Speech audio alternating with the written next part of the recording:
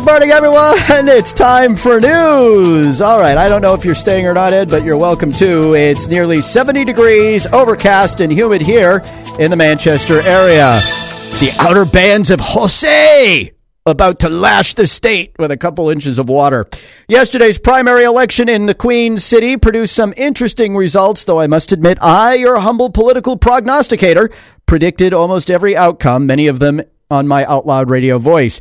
My chief prediction that Mayor Ted Gatsas would finish a relatively close second to challenger Joyce Craig was spot on. With 5,800 votes, or 52.7% of the vote, Craig bested Gatsas's 4,987, or 45.4%. Democrat plant Joshua Dallaire received 71 votes, and perennial candidate Glenn Ouellette tallied 138 to account for the remaining fraction of a percent of the ballots cast. Following the results, Craig issued a jubilant statement, apparently to everybody but us, saying she was energized by the results. Quote, residents of Manchester said loud and clear they are ready for a change in the mayor's office. We have a lot of work to do, and we will keep knocking doors, making phone calls, and having conversations with voters across the city to succeed.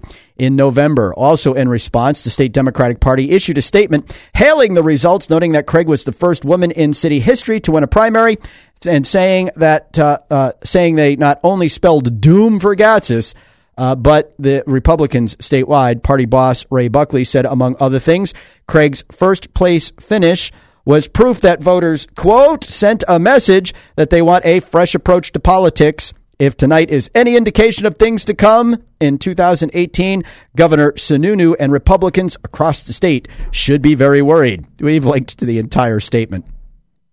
By the way, the statement also said the city was founded in 1751. It wasn't. Manchester became a city in 1846 when it first started electing mayors, but who cares about the facts? For his part, Gatsas remained positive about his prospects in November, issuing a statement saying, quote, I look tonight with great optimism. Given that I outperformed my primary performance 2 years ago, I look forward to the next 40 plus days of hard campaigning, meeting voters, and talking about the issues that matter. This will be a hard fought general election where the contrast between our visions for Manchester will be clear. Overall voter turnout was down by more than 10% versus the primary 2 years ago, where Gatsas led the field with 5,188 votes, or 42%. Despite the significant decline in turnout this primary over last, Gatsas only lost 201 votes versus 2015. His opposition lost almost 1,200. And other primaries around the city, the race for alderman in Ward 1 will feature incumbent Kevin Kavanaugh, who received 1,014 votes to versus votes against, there we go, former Ward 3 school board member Christopher Stewart, who received 575. Jeff Nyan received 151. In Ward 2, Will Stewart dominated the five-person field, scoring 591 votes. Former school board member Bob O'Sullivan was a distant second with 248. Ryan Richmond finished third with 182. Welfare Commissioner Paul Martineau was fourth with 165, and Tom Svoliantopoulos was last with 88 votes. In Ward 4, challenger Steve Matthew placed first over incumbent Christopher Throw Grandmama out of her house Herbert, 273 to 231. Jason Hodgson finished third with 107 votes. In Ward 6, Elizabeth Ann Moreau was elected alderman to fill the vacancy created by the resignation of Nick Pappas. She received 537 votes to Peter McCone's 441. Ryan Van Orden finished with 179. Moreau and McCone will duel for the next term in November. In Ward for school board, incumbent Dan Bergeron received 565 votes and will face challenger John DePietro, who received 461. Ernesto Pinder finished third with 75. In Ward 7, Alderman Bill Shea received 402 votes to Brenda Nwaiso's 232. Brian Cole was the odd man out with 85.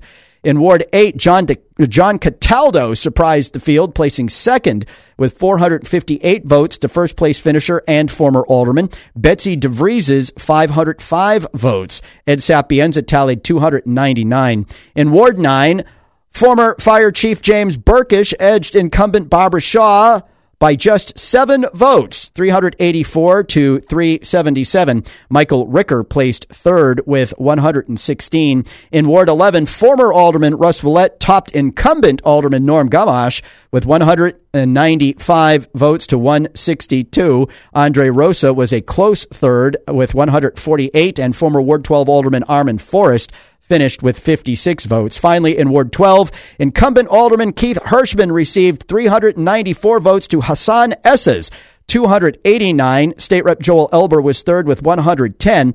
Jonathan Barrett was fourth with 52. In the race for school board, Constance Van Houten led the field with 357 votes. Kellyanne Thomas finished second with 323, and former State Rep Carlos Gonzalez garnered 150 votes.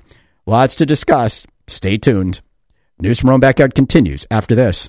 Hi, I'm Judy Lubier of Seniors Helping Seniors in Home Care. Join me for our Caring for Seniors segment on Wednesday mornings at 7:40. Learn what to look for and what you need to know only on Girard at Large. Parents at Souhegan High School are seething over a social studies assignment. Sources who forwarded the assignment to Girard at Large say that some parents believe it was given to probe which kids come from conservative or Republican families and which come from more liberal leanings. Below are the questions the freshmen had to answer, with choices of strongly disagree, undecided, or strongly agree. Question number 1. I support a constitutional amendment allowing voluntary prayer in public schools. Number 2, monuments to the Confederacy should be removed from public places. Number 3, a private business should be able to deny services to a customer based on private business beliefs, i.e. religious beliefs, sexual orientation beliefs, etc. Number 4, I support the ability of a woman to have an abortion if she chooses. Number 5, the government should raise minimum wage. Number 6, I favor lower taxes, even if it means a cut to government spending for social programs, welfare, social security, etc. Number 7, I support the death penalty. Number 8, I support increased gun control, expanding background checks to cover online sales at gun shows. Item 9, a photo ID should be required to be able to vote. Number 10, the National Security Agency should be able to listen to phone calls and read emails of U.S. citizens without a warrant if they believe the person may be involved in terrorist activities. Superintendent Peter Warburton replied to our inquiry on Friday, saying he needed a little time to investigate. When we get the results of his investigation, we'll let you know. If you want to complain about this and go to the school and meet Mr. Warburton, his name is, don't display or wear a flag. That's news from our own backyard. Girard at Large. Hour 2 is next.